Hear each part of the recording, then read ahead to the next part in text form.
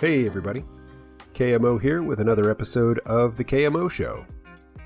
This is episode number 18, prepared for release on Wednesday, July 5th, 2023. To my fellow USanians, happy Independence Day, +1. Alright, well, this episode is going to be about some of my favorite topics. They include science, rationality, and epistemology. Boring. Okay, no, we're going to talk about conspiracy theories, faked moon landings, and the nasty machinations of powerful people and their attempts to inject microchips into your blood via the COVID vaccines. How's that? No, I'm afraid this episode's going to be a bummer for everybody. You really ought to just skip it. But if you're still here we go. I got a letter from a longtime listener, and when I say long time, I mean long time. And I'm going to call him Tom, although that's not his real name. And as I read his email, I think you'll understand why I'm not using Tom's actual given name. Tom writes, "Hey KMO, your recent episode on why you don't care about the COVID vaccine fight was really pertinent to me. I really struggled in the pandemic because I really worry about science denialism. And people spreading clear lies really gets my goat. At the start of the pandemic, I started commenting on people's posts about 5G causing COVID, etc., just questioning their sources, pointing out fallacies and lies in their arguments, and offering rational explanations to counter them. I got so much abuse and ridicule, and of course the Facebook algorithm kept feeding me stuff to arouse my ire and engagement. After some months of this, I started getting pushback from my wife and another close friend. I really couldn't believe the ridicule I suffered at home. It was a really hard time and almost ended our marriage. I got so depressed that I couldn't have a rational conversation with my wife. She would push her anti-vaccine and COVID denialist propaganda on me. I would respond, showing where there were fallacies and obvious lies. She would push her anti-vaccine and COVID denialist propaganda on me.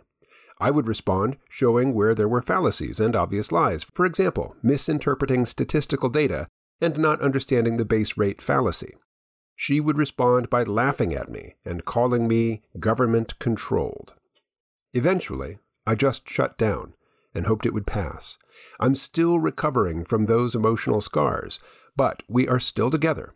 We just don't talk about COVID and vaccines. Now she's talking about faked moon landings, and I wonder how much more bullshit I have to tolerate in the future. How do you feel about the issue of science denialism? Do you think there are things which can be said to be true, either unequivocally or practically? In the case of COVID vaccines, I know several unvaccinated people who died of COVID, and others who suffered way more than they needed to. It really breaks my heart. Flat earthers and moon landing deniers are relatively harmless, but the attitude of denying rationality has so much potential to harm. I really worry about gullible people being manipulated by their so-called alternative media and believing all kinds of stuff which can be easily disproved with a rational mindset. I really worry about this spread of distrust in rationality. This issue doesn't have to pertain directly to COVID vaccines, and I hope it's something you might explore in a future podcast. Thanks, Tom. All right, Tom. Well, as Static Warp Shell found out last week, if you write to me looking to recruit me onto your intellectual team in some cultural struggle, you'll be disappointed. I'm a poor ally in that respect. I'm looking for holes in everybody's story. And at the same time, knowing that I'll find them, I don't get really bent out of shape about it, and I certainly, I don't withhold my cooperation because I've found some difference of opinion or some difference of factual belief with another person. The world is full of predatory meme complexes which are adapted by evolution to grab our attention and work their way into our belief structures. I'm not immune, you're not immune, nobody's immune. But we see it more easily when it's taking place in somebody else than we do when it happens in ourselves. So we tend to default to the notion that we've got it worked out, we understand what's happening, and everybody else is an idiot. They're not. they're smart. What's more, in my experience, the people who are attracted to conspiracy theories, like the faked moon landing or the flat earth, they tend to be smarter than most people. They tend to be smarter than average. They have to be, because they're defending a worldview which is demonstrably false, but it serves a psychological need for them, or an emotional need, or a cultural need, a need to belong to a particular community. And so they have to marshal the ornate defenses, the ornate, the complicated stories that defend the belief system against attempts at casual refutation. But the thing that I want to say to you, and this is going to be the biggest bummer, is I really despise the term science denialism. Hate it. Hate it. I never use it except to decry it and denounce it. And I would suggest that you write it on a piece of paper, seal it up in an envelope, and throw it on the fire. That is a gross, ugly phrase, which references some very ugly social dynamics. First of all, science denialism as a term is a descendant of climate denialism, which itself is a conscious, deliberate descendant of Holocaust denialism. It is an attempt to paint the people who don't share your beliefs as moral monsters by linking them conceptually with the Nazis. Don't do that shit. That is some ugly, ugly shit. Don't do it. Secondly, I am as concerned and as dismayed by scientism as I am by people who fail to genuflect to scientists. And when you say science denialism, I would say what you're actually seeing is a rejection of the pronouncements and the authority of technocrats. Very, very few people have any interaction with actual science. And because science is so highly specialized and so diverse in its fields, almost nobody is conversant in all of science. I'd say it's a conceptual impossibility for one person to be an expert in every field of science these days. And so people tend to behave the way they need to in their own professional field, which is to say, with obvious exceptions that make the news, obeying the rules and the procedures for maintaining, epistemic hygiene in their field. But I'm in the United States. Tom is not. Tom lives in an English-speaking country where they have pictures of monarchs on the money. I'm not talking about butterflies. So my perspective on so-called science denialism and scientism around the COVID epidemic is an American perspective. So I'm mostly looking at people who are establishment-friendly Democrats and vaguely political people, people that you might describe as alt-right, although I think that that terminology has picked up some unhelpful baggage, which I'm not meaning to communicate here. But basically, you have people who are vested in the status quo. I would say they're mostly the beneficiaries of the status quo, the professional managerial class, they're sometimes called. And not only did they accept the pronouncements of government technocrats on topics of COVID, but they fetishized them. They fetishized the figures who dispensed them. People like Anthony Fauci, New York Governor Mario Cuomo. Not only did they gleefully take up the pronouncements of these technocrats, but they were particularly excited to see the power of government, the power to coerce, be applied to their ideological enemies. And what's more, they engaged in ridiculous moral hyperbole, claiming that people who were vaccine hesitant were murderers. And these folks claimed the imprimatur of science. They claimed to support the science.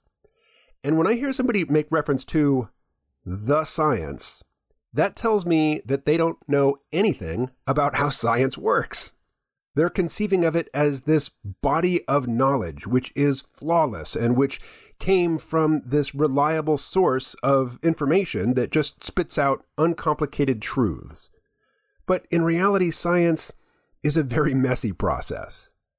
The answers that it provides are not perfect the first time. They are often dead wrong. It is a messy and evolving, but most importantly, self-correcting process, but it takes time to play out, and it doesn't play out in an abstract vacuum. Scientists are people. They have jobs. They have bosses. They need funding. Sometimes they work for governments. When they work for governments, they have to pay attention. They have to be conscious of what it is the people who are paying them want. And almost nobody pays because they want to understand the universe. Everybody's got an agenda. And scientists, because science is so broad, if you are an expert in physics, say, and you're very smart, you're educated, you've got that college degree, you've got your credentials, it doesn't mean you know jack shit about epidemiology. But here's the worst, and I'm on your side for this bit of it, Tom. If somebody is using scientific terms, but you know that they only learned those terms in the service of absorbing a conspiracy theory, of absorbing a narrative which is contrary to established scientific authority, then at least in my mind, it is safe to dismiss those people as having anything substantial to say on the topic, but it's also not productive to say that to them. Better to look for common ground. Look for something that you both want to talk about that isn't something you consider to be pseudoscience or conspiracy mongering. Might be sports, might be the weather, might be movies, might be how annoying some other outgroup that you both find obnoxious are. This first came to me in the very, very early days of the internet, before the World Wide Web, when my experience of the internet was basically going to a computer lab and accessing Usenet, which was organized hierarchically into all these, different categories for discussion. And I was interested in memes. I was interested in evolutionary psychology, and I was interested in what would later become the singularity narrative, that technology is rapidly advancing towards something transformational. The term singularity, it may have been coined, it wasn't popular. But I also checked in on discussions about UFOs, and also because I was a student in philosophy, I did read several, casually, some philosophy groups. What I noticed way back then, in the early 90s, was that there were people who were followers of Ayn Rand who had never read any Kant, but they had decided opinions about Kant because Ayn Rand had opinions about Kant, and they just echoed her opinions, and they thought that they knew something about Kant because they had these strong opinions on the topic, when they'd never read the man. And I, as a graduate instructor, or at this time a teaching assistant, there'd be big philosophy courses taught by a professor that met in a big lecture hall. And then, that would be once a week. And then twice a week, these smaller groups would assemble in classrooms around campus. And I would be in charge of, those classrooms, or some of them. And when I helped teach the introductory to ethics class, one of the books that we were teaching from was A Groundwork to the Metaphysics of Morals by Immanuel Kant. I read the book repeatedly. I read and discussed the book with the professor who was teaching the class, with an eye to how we would present the material to the students. I'm not an expert in Kant by any stretch, but I certainly know enough about his philosophy to recognize that the people who were just regurgitating Ayn Rand, the position on Kant was just part of the catechism. It was just part of the body of statements that you had to be conversant in, familiar enough to reproduce at will in order to be in the club of the people who, of the Randians. And while I noticed it happening, it didn't make enough of an impression for me to be, for me to turn that lens on myself, because a couple decades later, I got caught up in the whole peak oil story, and I would be talking to non-geologists about geology.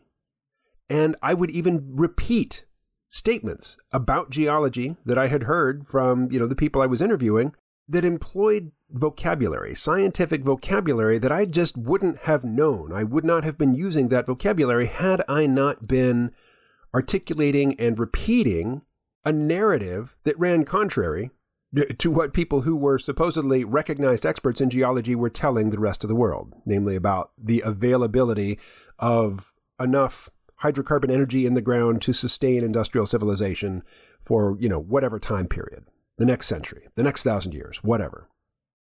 I was advocating and advancing an alternative narrative using terminology that I just would not have been conversant in otherwise, and that is always, always suspect. So you really get this in the flat earth conspiracy theory. But here's the thing. Most people don't have much interaction with scientific nomenclature, with the specifics of chemistry or physics or geology or metallurgy or whatever. And so just a little bit of this esoteric terminology makes for a great intellectual smokescreen. Most people will not challenge you if you seem to have some mastery over specific vocabulary that those folks, they would have to go and look it up in order to even understand what you're talking about and to find an alternative interpretation of what you're saying. And they're just not going to. And, people are loath to admit their ignorance. But back to scientism. Whenever I heard somebody say they trust the science, that clued me into the fact that for them, science is an abstract, perfect authority which dispenses perfect knowledge that never needs to be revised, that never needs to be examined, and that certainly shouldn't be challenged. This is simply genuflecting to authority. Most people, even smart, very smart people, don't practice science, and those who do tend to practice in very narrow domains, and they don't apply the same rigor that they are required to apply in their professional life to every other aspect of their lives, even when they are thinking about other domains of science. People have allegiances, people want to belong, or, conversely, some people really want to reject authority. Some people take comfort in the idea that there is a malevolent cabal working from positions of unimaginable power, in secret, with the intent to do harm, to not only rule, not only acquire power and maintain power, but to degrade humanity, physically, intellectually, and spiritually. This is a strong psychological desire for some people, and I can relate. I've felt its pull in the past. I've gotten sucked in the past. And when COVID came along and I saw the whole process of sorting the population, like being a sieve that had water and other material running through it, and somebody was shaking it in order to sift the raw material of cultural construction and to organize it into coherent narratives, not correct narratives, but coherent narratives that were contradictory and that different tribes of people would adopt in order to identify themselves, in order to identify their outgroups, and in order to demonstrate that they are members in good standing of particular tribes. And for the most part, the people who are the beneficiaries, the people who are doing particularly well in the current arrangement are the ones who were most eager to accept the pronouncements of figures like Anthony Fauci, and who also demonstrated, or revealed, I guess, a hidden authoritarian streak. I've told this story elsewhere, but not on the KMO show, so apologies to people who have heard this before, but several years ago, not that many years ago, but Donald Trump was president, and it was, the holiday season, Christmas, New Year, and I was living in Vermont, and the mother of friends was visiting from Texas, and she was a Democrat, but she lived in Texas. And just in passing, just casually, she said, but with vim, with intensity, she said that she wanted the military to remove Donald Trump from office. And I was flabbergasted. I demanded that she, clarify and stand by that statement. I was like, are you telling me that you would rather have a military coup? You would rather throw away 2 centuries worth of the separation of governmental and military power rather than wait another year or two for an election? And she said yes. She was not cowed in the least. She said yes. I hate the man. I don't care what precedent it sets. I don't care about any of these niceties about, the military obeying the civilian government. Irrelevant. She hates Donald Trump, It's part of her tribe. It's part of her tribal identity. She hates the man and she doesn't care what it takes. She wants him gone as soon as possible. From my perspective, that is madness. Utter madness. But it was a normal, respectable position, in her intellectual tribe. She fits the archetype, in my mind anyway, of the materially comfortable mainstream Democrat who postures because they think that they have science backing their belief system, when in fact they have, no notion of how science works. I noticed that the people who claim to uphold science never mention the scientific method. Why would that be? It's because they don't understand how science arrives, at its pronouncements.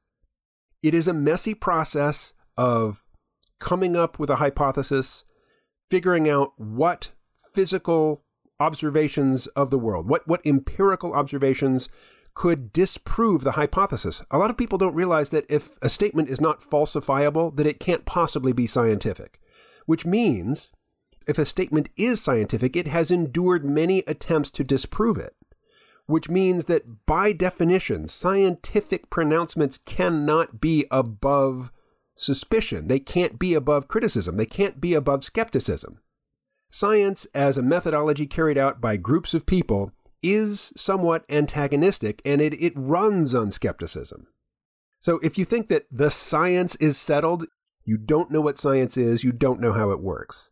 A lot of people are completely unaware of the fact that there is even a category of study called the history of science. Why would you need a history of science if science is just a collection of true statements that are generated almost magically by this oracle called science? There is a history of science because science reliably gets things wrong at first, and statements and scientific theories which are wrong, they take a long time to get corrected because people invest their identity and their credibility and their reputation in the truth of this thing that they came up with.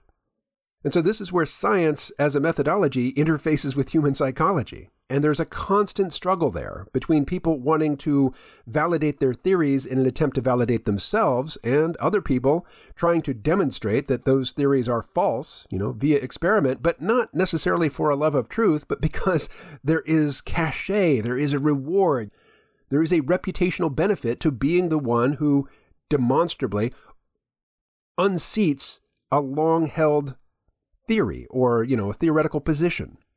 So science is not some pure abstract source of truth. It is a methodology. It is messy. And over time, it is self-correcting.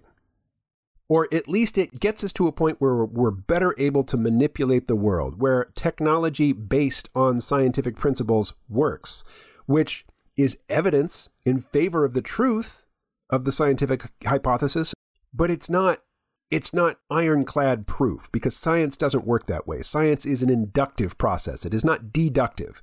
If you have a sound logical argument that leads to a particular conclusion, that's deduction, and that conclusion is ironclad. But science doesn't work that way. With science, you say, well, there's been a couple of centuries worth of attempts to, disprove this theory by scientific experiment, and thus far, the general opinion, the consensus among the scientific community is that none of those attempts have really, been compelling, and so the theory stands. But it doesn't make it true. It just means that it hasn't been proven false yet, and maybe it never will. But again, it's an inductive process. It's not an infallible truth. So you can probably tell that as irritated as you are, Tom, with the people you consider to be science deniers, I'm equally irritated with people who claim that science supports their tribe's identity and condemns the identity of their hated outgroups. To me, that's gross. It's as bad as thinking that the Earth is flat, or that the moon landings were faked, or that COVID is caused by 5G phone towers. And when I say it's as bad, you might argue that the consequences are different. When I say it's as bad, I mean it's as irritating to me. somebody who values rationality. Even when being rational, even when following the dictates of rationality leads me to an uncomfortable place. But one thing that a lot of people are very uncomfortable with is uncertainty. And I forget the source of the quote, but there's a quote that I just love. It's, "Doubt is an uncomfortable condition, but certainty is absurd." We want to be certain. We want to be reassured. But rationally speaking, we have not earned certainty about much of anything. Now, all that said, when it comes to COVID, as I've said time and again, I'm not interested in anybody's COVID craziness.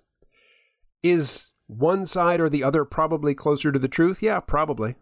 And I'm content to wait until people's tribal identities are not so thoroughly wedded to a position on COVID. It might be a couple of decades. I can wait. I will wait and see. But practically speaking, I got the vax. Now, did I do it because I trust science? No. I did it so I wouldn't get hassled. I did it so that I could travel freely. I did it so that I could see my kids without putting myself in danger of being labeled a kook in court, because that happened when I got divorced. My peak oil doomerism was brought up in court as evidence that I was unfit to be a parent to my children. So I'm particularly gun-shy about, the consequences of adopting needlessly contrarian views on things. But I got the 2 vaxes and then I got a booster because I was living with my then 82-year-old mother, and I was about to go to Dallas, Texas to attend a big convention, and I knew that I was going to be interacting with hundreds of people, so I got a booster. Did I get a booster because I had faith or that I was absolutely confident that it was effective? No, I got the booster just so that I could say, look, I took the steps that were available to me to not transmit this virus to my mother, who's in a much higher risk group than I am. If I had gone to Dallas, interacted with hundreds of people, come down with COVID, passed it to my mom, and she had died, and I had not gotten a booster when I could have, well, I would have been culpable. That said, I know and like and cooperate with people who have what are, to my mind, completely unfounded views about COVID. People who think or who listen to people who are advancing the notion that everybody who got the vaccination will be dead within a couple of years. Well, that was a couple of years ago, and, we're not all dead yet. We all will die in the fullness of time, but, it's got nothing to do with the vaccine. We all have that particular appointment. So what should the relationship of most people to science be? I think for most people, going about their lives, the scientific method just doesn't enter into how they navigate the world, how they make a living, how they get along with other people. I happened to study the philosophy of science and the history of science in college. And, my college, and particularly my graduate school years and study, from a practical perspective, what it was that I was studying was really immaterial. It was just the fact that there was a body of scholarship that was difficult to access, that required a certain level of reading and comprehension and thought, and, which also required that one know how to write in order to demonstrate one's mastery of, or, at least one's competence to participate in this particular field of academic study. It generalized to an ability to examine arguments and to remember and reproduce complex lines of reasoning.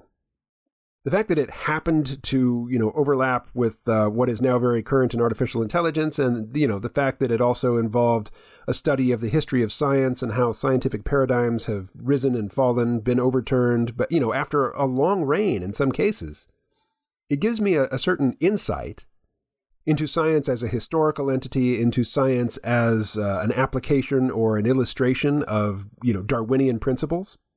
But it doesn't really enter into, my calculations when I'm deciding whether or not to take a particular job, or, whether or not to invite a particular guest onto the podcast, or whether to pursue a romantic relationship, or whether to get a dog. Science just doesn't enter into it. And, preening about being versed in science and having science support my views, to me, that is completely in the realm of coalitional wrangling. That is clearly just, it is a communicative strategy meant to, I hate to use the phrase virtue signal, so I'll say coalitional signal, to say, look, I'm a member of this group. I'm a member in good standing. I demonstrate my membership by repeating shibboleths, by repeating phrases that, people who are in my tribe are expected to know and to recite, and that people in a different tribe are expected to react badly to.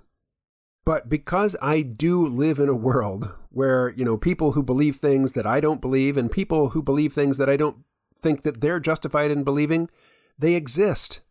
And, they tend to be smart people. They tend to be fun and interesting people.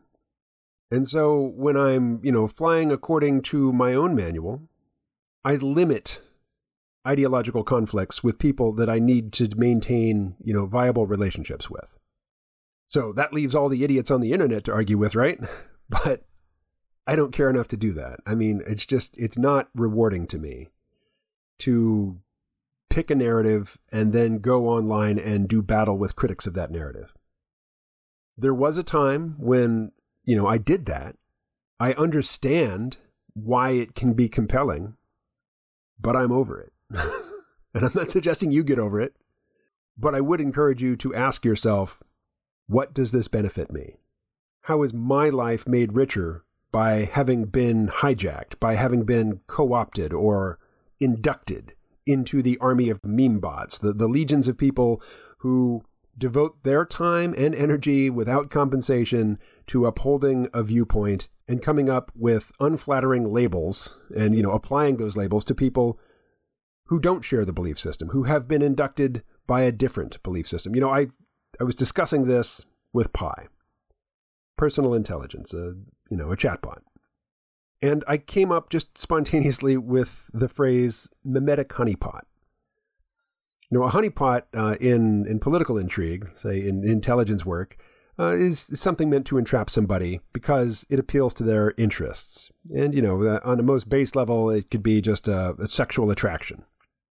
Well, society, and more importantly, I think, the internet is replete with mimetic honeypots, things which appeal to your sense of self, your picture of yourself as somebody who is skeptical or somebody who is anti-authoritarian or somebody who is a good member in good standing of, the people who consider themselves to be enlightened and compassionate. So I don't mean for my response to Tom here to be the entire episode. So I'm just going to bring it in for a landing, this portion at least, and say, I get your frustration, Tom. The thing that is the most troubling is the idea that your wife has been mocking you because, as I understand it, both from relationship experts and personal experience, the one thing that a romantic relationship between a man and a woman cannot come back from is when the woman develops contempt for the man. Once you reach that stage, you might not necessarily get a divorce, but, the relationship is critically wounded in a way that's very difficult to come back from, nearly impossible. Now, people might still stay together because they're economically intertwined or they have children, or it would just be, too difficult to separate their lives. Easier just to, stay together, but contempt is antithetical to love. And, in terms of relationships, you probably shouldn't look to me for advice because I'm divorced. And attempts to kindle a lasting relationship after the divorce have all failed. So unless you're looking to replicate my results, you probably shouldn't take my advice on the topic of relationships. And, in terms of interacting with people who either share your viewpoint or, who are vociferous and ostentatious in taking a different point of view, my policy has just been to make public statements saying I'm not interested in that conflict. Yeah, somebody's probably closer to the truth, but not because they were superior in their epistemological, methodology. If two groups of people, gravitate to opposing points of view on a topic just to demonstrate that they're opposed to one another, one group's position will be closer to the truth than the other. But, it's not because they knew. It's not because they were rigorous. It's just how it shook out. I guess the last thing I'll say on this is while I value rationality and I will go to great lengths, I will eat a bullet, rather than embrace what I think of as an irrational position. I also see rationality as a kind of a mind virus. It imposes a psychological pressure to behave in a particular way, and it doesn't guarantee any material benefit for obedience. For the sake of rationality, one might forego a comforting illusion and, just have to live without the comfort. For the sake of rationality, someone might reject a position which is popular among their peers, and it might cost them a job. For the sake of rationality, one might, forego the opportunity to participate in strong church communities and thereby miss out on, entering into collaborative interaction and relationships with people, who are good people that you would be well served to associate yourself with. Rationality makes demands, and it guarantees no benefit. So I'm definitely not suggesting that everybody commit themselves to a thoroughgoing rationality regardless of the costs. Because there will be costs, and the benefits are intangible at best.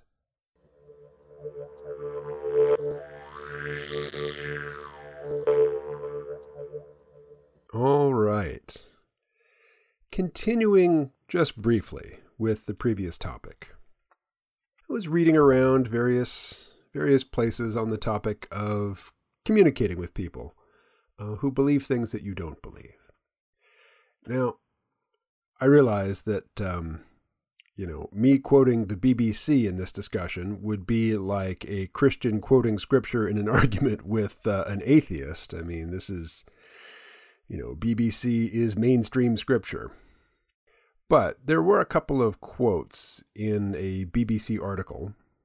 This is a print article. I found it on their website. And it's basically 5 directives for communicating with people who are caught up in conspiracy theories. And the 5 admonitions are: 1, keep calm. 2, don't be dismissive. 3, encourage critical thinking. 4, ask questions. And 5, don't expect immediate results. So keep calm is obvious, right? I mean, if you get agitated, the other person's going to get agitated. You're just going to match each other emotionally, and that raises shields, hardens defenses. So I'm going to share a couple of quotes here from a psychologist. Jovan Byford suggests, and this is in relation to encourage critical thinking, quote, "Many people who believe in conspiracy theories see themselves as healthy skeptics and self-taught researchers into complex issues. Present this as something you value and share." Close quote.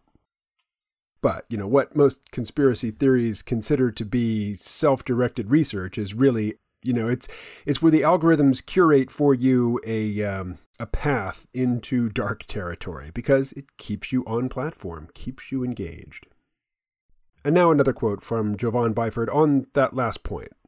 Admonition number 5. Don't expect immediate results. He writes, "Be realistic about what you can achieve. Conspiracy theories instill in believers a sense of superiority. It's an important generator of self-esteem, which makes them resistant to change." Close quote. So suppose you are locked in ideological combat with somebody that you actually care about. This is not some rando online that you just want to defeat and humiliate. This is somebody that you want to preserve your ongoing relationship with. Well, what if you ask yourself, is this person that I care about gravitating to conspiracy theories because it gives them a sense of importance and self-worth? And do I want to take that from them? If the answer is yes and no, yes, they're getting, they're deriving a sense of self-worth from this. And no, I don't want to take the sense of self-worth from them. I just want them to believe true stuff. You need to ask yourself a couple of things. First, even if they're not conscious of the fact that they're using their conspiracy theories as a way to bolster their own sense of self-worth, being the sharp one, the smart one, the one who doesn't believe what they're told, who does their own research and sees through the conspirators' web of lies. Do they have anything ready to hand to replace that as a generator of self-worth? Now, you can make all the judgments you want about how that's, fake self-worth, how it's, you'd be better off just facing the truth. Well, I mean, you can hold that opinion, but if you want to help the person, and if you want to keep them in your life and keep them feeling good about you, you do have to take into consideration what it is that gives them a sense of self-worth. And ask yourself this: if they see you as trying to undermine the thing that gives them their sense of self-worth, what would the rational way for them to treat you be? If they put you in that role, and you need to ask yourself, am I in that role? Am I trying to demolish their self-esteem? And now, finally, comes the issue of the epistemological apocalypse. This is something that I discussed with Kevin Woolmott, who's a friend of the show, and also Michael Garfield, who's another podcaster who lives in Santa Fe, New Mexico. We all sat down at Michael's house and we talked about what's going to happen as the deepfakes get more and more convincing, and as they, roll out into the populace, a populace primed to believe all kinds of stuff, a populace who's already been conditioned to take in material that, feeds them psychologically, but has no basis in fact. The algorithmic means for distributing false information, conspiracy theories, utter bullshit, it's already well in place. The only difference is that right now it's the humans generating the fake information, or at least it was 5 minutes ago. But we're going to be moving ever deeper into the territory of just a sea of fake videos, audio recordings, anything that, in the 20th century would have counted as, just knockout evidence, like full stop, okay, this proves it, evidence will be faked in massive abundance. What will you believe? And this has got me thinking about the show Rising on YouTube. It is an alt news show in that it presents a left and right populist perspective.